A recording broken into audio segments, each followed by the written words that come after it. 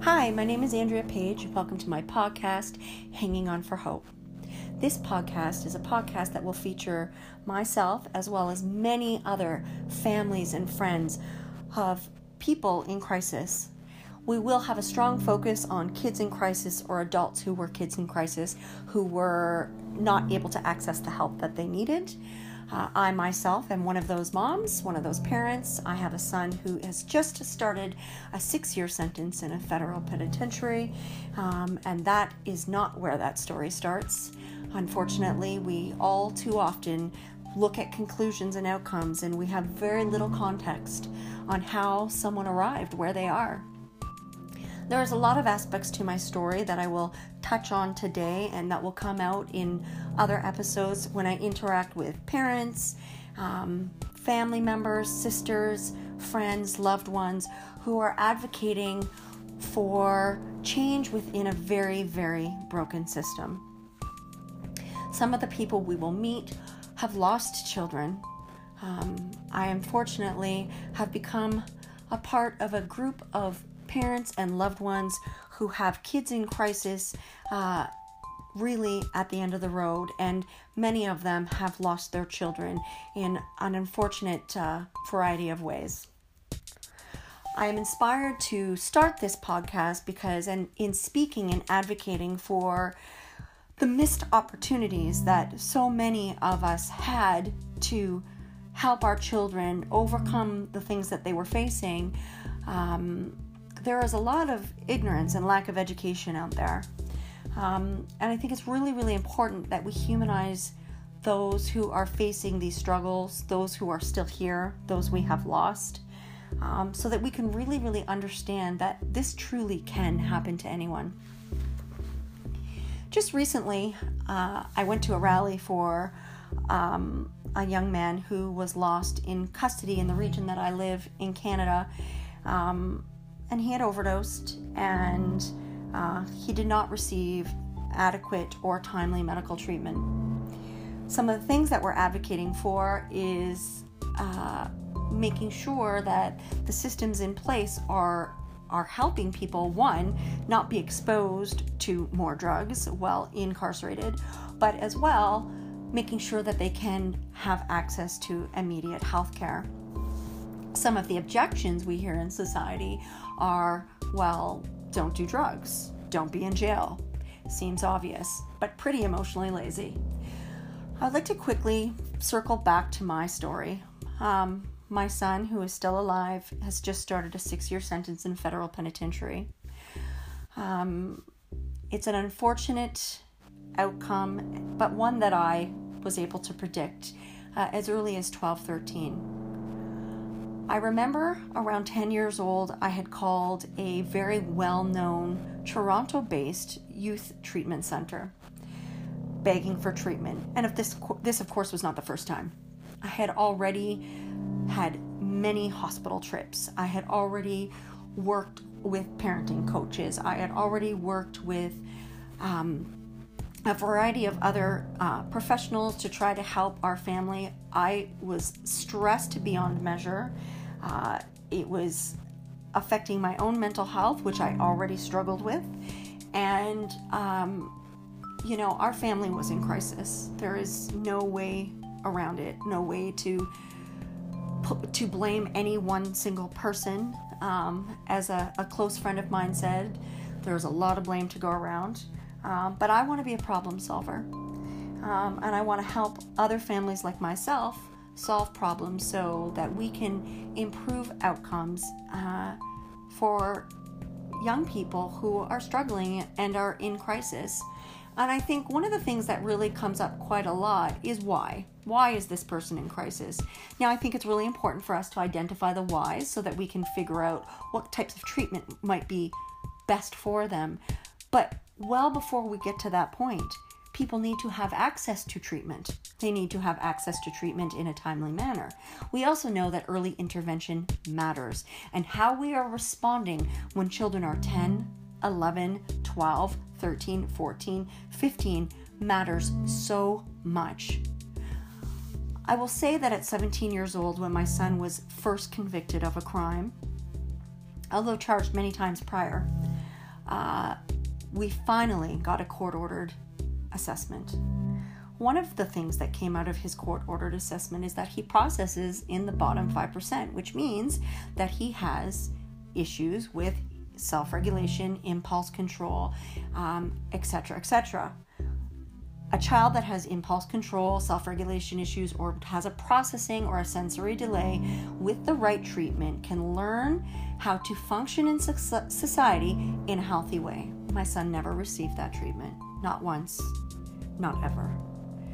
And I will say that one of the things that I have continued to advocate for is to stop criminalizing the behavior of children under 12, especially. But I will also say that I continue to advocate for children who are incarcerated at 12, 13, 14 years old, that they must receive treatment, that it's not an option.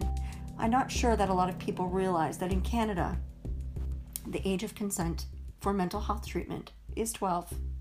That's right. At 12 years old, a child, in crisis or not, can refuse mental health help. And very rarely will you see it court-ordered. One of the arguments is that people have to buy in. And I call bullshit. I call complete bullshit. You please find me a 15-year-old or a 12-year-old who really willingly wants to load the dishwasher. No, they don't. That's not what kids want to do. There's a lot of things that kids have to do that they don't want to do that we know is for their well-being, and there is no way that we should be in a country where children are being permitted, even though they have demonstrated that they cannot self-regulate or make decisions that are good for them or those around them, that they should be permitted to refuse treatment. Period.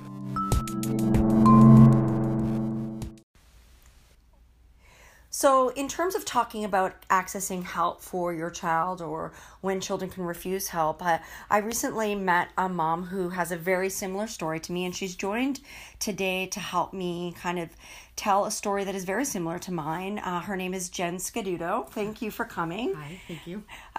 So today we actually just celebrated our son's birthdays. Her son's birthday was on Wednesday, and he's 19, and my son's birthday is today, and he is 20, and neither one of us have got to spend a birthday with our son in many, many years.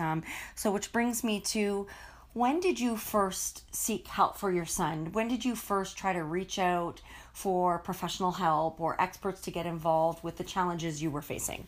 So I first started when he was around the age of 7.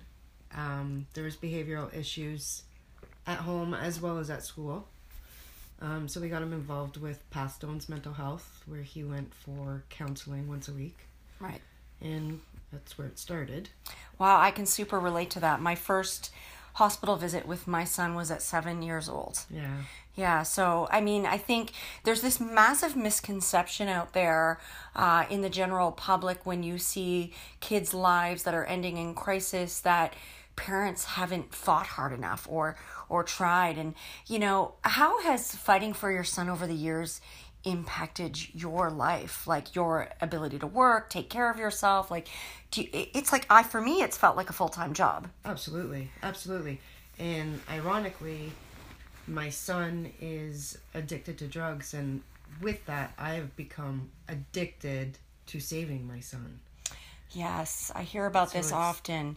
There's actually a woman who wrote a book in the community that I'm going to reference later in this episode, or I'll post, but it is actually about the self-care piece, right? Like it can become an obsession. Yeah. Right? And I think that a lot of that is rooted in the shame and guilt we feel, right? Yeah. Because let's face it, I never say that, oh, I was this perfect parent who provided my child the perfect environment and things. No, I've got a history of trauma myself. I've struggled with my own mental health.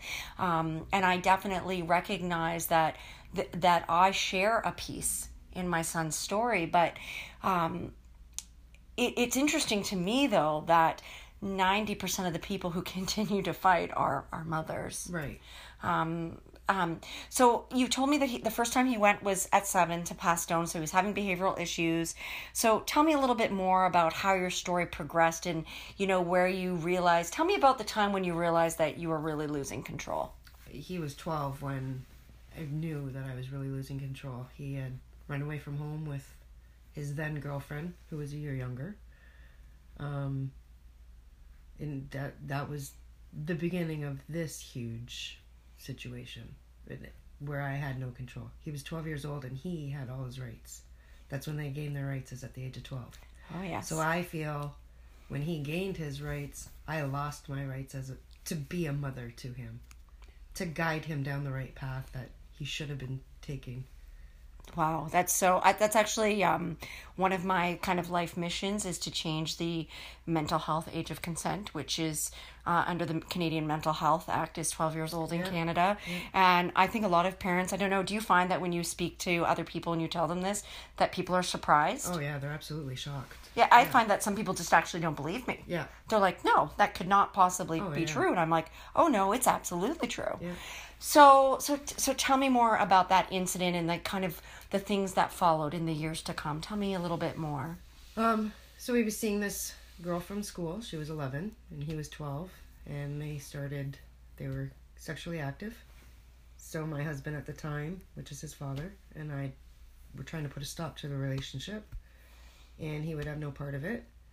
So they decided to run away one night together, and it was 18 hours at that point, the longest time of my life. It just barreled downhill from there. Mm-hmm. You know, there's... Fast and Furious. Yeah. You said something earlier when we were speaking. You had said from a very early age your son couldn't hear the word no. And I think that really spoke to me, because that was very similar. My son, from a very early age, couldn't control his impulses or his urges. And certainly, had a really hard time with any sort of boundaries or limits that were set for him. A hard time would probably be quite the understatement, actually.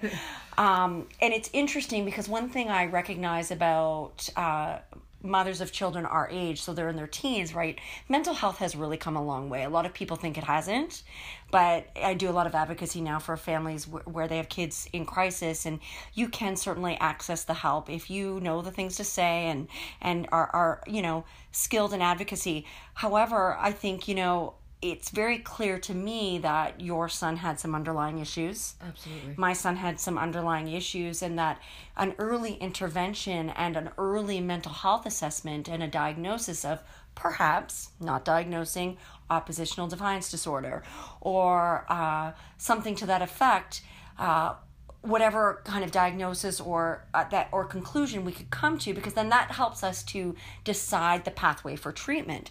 I think the challenge is that people are waiting so long for help. Yes. Then you bump into the Mental Health Act saying now it's the age of consent, which is 12. Now, by this time, a child who is now a young adult's behavior may have been criminalized, which adds a whole layer of complexity in terms of accessing help. But the truth is that what I see now is when we see families who are able to access the help and the support and get the right treatment in place early, it's life-changing. Absolutely. It's life-changing. Sure is. Yes. So now you say you've lost control. When was the first time that your son was arrested? How old was he? Was it that? He was 13. Mm-hmm. Stole an iPod from a kid at school. Right. It was in his first month of grade 9, I believe. Yeah, it was. It was September of grade 9. So. Yeah. But his arrest is release to parent. Right. So again, he's not learning anything from this arrest.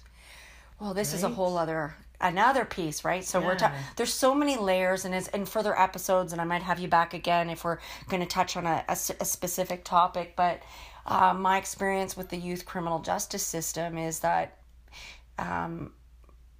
it's not that it's a disaster, because I would say that there's humane treatment. They're actually, given a lot. It is clean environments, and there's more support available, but they don't have to access it because, of course, they can refuse all the help they want. Yep.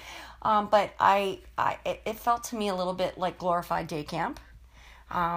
it goes back to the point, so they have the right to refuse mental health help, but then they have all these other rights where they can, sit around playing PS4 all day.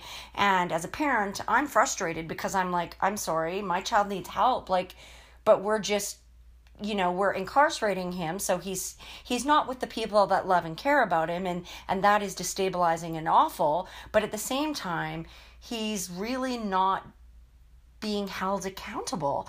So there's nothing motivating him to get help. Right. And I think from a parent's standpoint, this is pretty frustrating. It's very frustrating. Because once you get to this point, once they become an adult, well, it's a whole new ballgame. Right. Yeah. So your son just turned 19. Yeah. So what have the last couple years been like for you? What have you guys been going through? That's a hard question. It's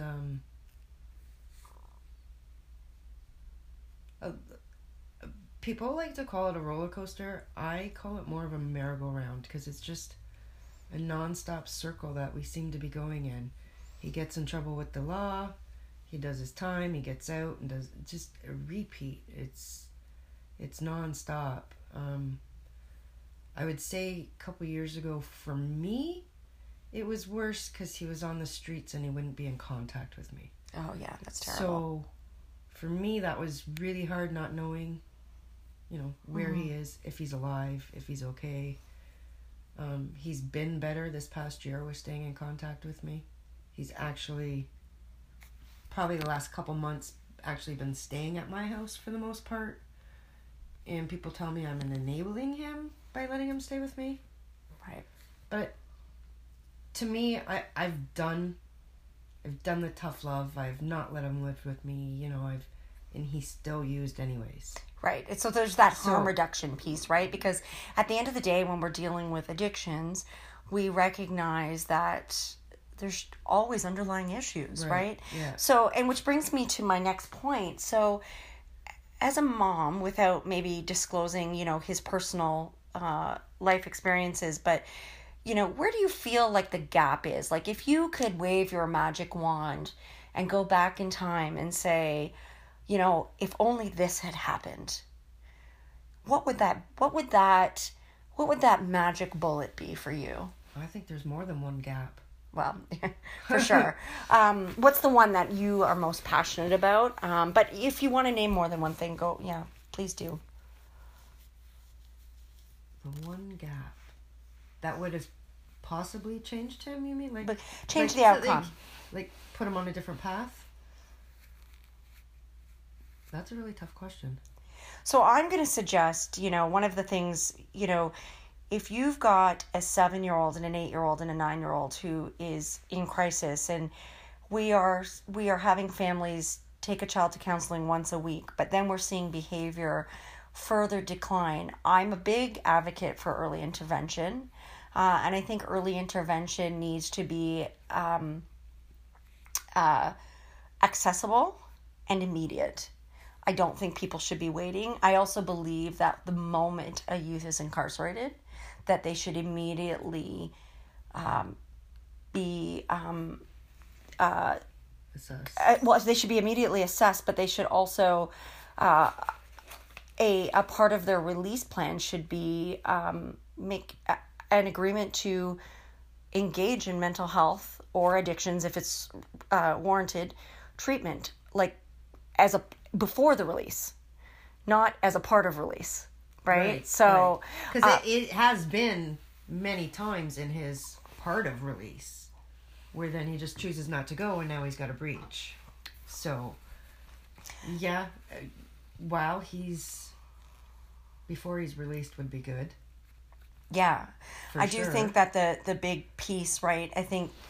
I also think that in society, people don't really comprehend what it's like to have a child that is, and I'm not really about providing or, assigning labels, but people who are acting out defiantly addiction is a symptom of trauma. I do believe that my son has PTSD, and I've believed that for a very long time. Dr. Gabor Mate talks all the time about addiction being a symptom of trauma, and that if you want to treat addiction, you've got to treat the trauma. I think there's a lot of complexities in that we don't teach young boys and men how to talk about their emotions, so then when they're hurting, they either bottle it up and internalize it, or they externalize it, whereas young women and girls are given far more permission to speak about the things that are hurting them deeply without the same amount of stigma. I mean, the amount of stigma that boys face when dealing with emotional and psychological issues is astronomical, and it really does not make an incentive for boys to speak about the issues that they're going through. And I always say it is no surprise that jails are filled with boys, predominantly, right? And it's not because they're born worse. It is because we do not socialize and teach young boys and men how to deal with the painful events that happen to them in life. So speaking of difficult and painful times, tell me about a really difficult time that you had advocating for your son through these difficult times. You had talked about a time where he had kind of like ran away because he wanted to use. So tell me more about that. So he was 14, and it was his week at his dad's house. So he left his dad's house that week and didn't return. So we reported him as missing. And I would spend hours upon hours just driving the streets looking for him. I had noticed some police officers down a side street, so I just turned down there just to see, and it happened to be my son that they were talking to. And he was living with a 29-year-old addict. So when I pulled up, they were looking at me like, "Who are you?" I said, "I'm his mom." I said, "We reported him missing, and I'd like to bring him home with me." Well, my son didn't want to come home, and the police did not make him. It was his choice not to return home with us. So they literally changed his address from my address to this 29-year-old addict's address in their computer system. Even though they knew he was at risk, even though they knew he was missing. Yeah. Wow. Yeah. He did not want to leave. He didn't want to come home, so that was his choice. So what were your next steps? My next steps were, I actually contacted Family and Children's Services, and they weren't going to take him on because I wasn't neglecting or abusing him. Right. I was still being a good parent. His dad was being a good parent. He was able to come home if he wanted to. So that was another fight in itself, and they finally took him on as society ward in, I believe it was October, so that was about a 4-month fight to get them to finally agree. Wow. Yeah. So that is such a profound story that also echoes a part of my story. I actually, so I lived in Toronto at the time, and my son had been on a 2-year waiting list at a variety of different places, but his behavior in the home was starting to affect my other children. And I called CAS because my back was against the wall. And this is an epidemic in Canada where families are not getting access to help. Right. And so they're having to call Children's Aid or Family and Children's Services, whatever it's called in their region, to try to navigate the system because they don't have any services to help families. So in a case like yours, it's not an apprehension. You've got a parent who's trying to support their child but can't. Back is against the wall, and so now you're trying to involve an agency that is typically meant for children who are at risk in their homes, and getting them involved. And in your case, they didn't even want to get involved. No. That's I can't imagine how frustrating that must have been for you, that you felt like everyone from the police to children's services were saying, too bad, he can just do whatever he wants. Yeah, that's exactly how I felt. It was like every time I thought I could open a door, it was locked. It would not open. It was so frustrating. And it's almost too like instilling a mindset in a young person who is obviously troubled, that he also, and again, because I don't want to get into victim blaming, because I see your son very much as a victim, obviously, as well, but he needed help. And I've always had this frustration within the system that when we see somebody who is clearly in crisis and they're clearly not making choices that are good for them, right, that we are not, and as somebody who's a minor, and I'm not talking a minor under 12 that the Mental Health Act likes to speak of, but I'm talking somebody who is 18 years and younger, who is in crisis, who is not making good decisions, and we're disempowering parents, and then we are not, and to be honest, disempower me all you want if you're going to then help my child. It's interesting too, because one of the other things that I hear a lot in society is parent blaming and shaming, and not that I think that anybody in society needs to do that, because when you're dealing with a child who's in crisis, you blame and shame yourself from morning to night. Absolutely. You lie awake sleepless nights thinking about every mistake you've made, thinking about everything that you could have done different to have the outcome improve. But, then you start banging your head against all these red tape walls, and you realize that your child is getting sucked into a vortex. Yeah. Actually. Yeah. And that not only is no one helping them, but they're actually empowering them to destroy their lives. Yep. It's mind-boggling. It is. And I've talked to a number of police officers, and not that they didn't want to help, they didn't have the tools to help them. Like, right. They have guidelines they have to follow. Absolutely. Right? So there were so many that wanted to help, but they can't. Their hands were tied too. And I don't know. It's just, like I said, it's that merry-go-round. It is a merry-go-round. It's a cycle. Yeah. It is absolutely a cycle. And I think that's, the advocacy that we are all doing as families who have children in crisis. And for moms like you and me, our children are still alive today. Thankfully. And it sounds harsh, but the truth is that none of us know if that's going to be the truth next week. Exactly. And for those that we've met who have lost children, we are saying this is a toxic system that is not just incarcerating people, but is taking children and funneling them into this system and permitting them to refuse help. And it is bogging down the entire system within Canada. Yep. And it's happening on taxpayers' dollars. Yep. So I keep saying this is everyone's issue. It is our issue as mothers for our children, and it's not going to be as painful or meaningful to other people. But the truth is we're all funding this system. Exactly. Right? So I am going to close for now saying thank you so much for sharing your story and being so brave and making me feel less alone today. It's really special that we got to connect today and that you got to share your story, which is so similar to mine. Today on my son's 20th birthday, and to hold space for ourselves and hopefully other people who hear this story. In closing, as I have other podcasts, I'm going to do one podcast a week for now. I'm going to be interviewing Jessica Robinson this week, nice. And she's going to be telling me a bit, hopefully more than a bit, about her story. We're going to talk about the gaps in mental and emotional health and early intervention. We're going to talk about systemic problems within the adult system. And if you are somebody who's listening to this podcast and you would like a chance to tell your story, please do message me. I am going to leave my contact information in the comments under this podcast. And I just thank everyone for listening. And this is a really big social issue that is impacting society. We have to be deeply concerned about healing the most vulnerable among us, because when we don't help people heal and we don't provide them the tools to heal, everyone suffers, not just the individual. The whole system, the whole society suffers.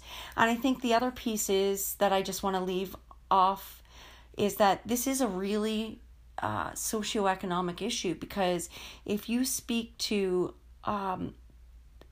families who have resources, not always can they access the help they need, but more often they can. Yeah. It can make a big difference in the impact on a human being's lives and on a human being's life. And the truth of the matter is what I'm really advocating for, if you really want to get it down to one final point, I am looking for a system holistically, from the education system to the criminal justice system to the mental health system, that is trauma informed. And that the whole system operates from that place so that we can have fewer problems to solve and more people can have happier, peaceful lives and the chance to thrive. Yeah. Right? Yeah. Yeah. Thank you again. Well, thank you. Appreciate it.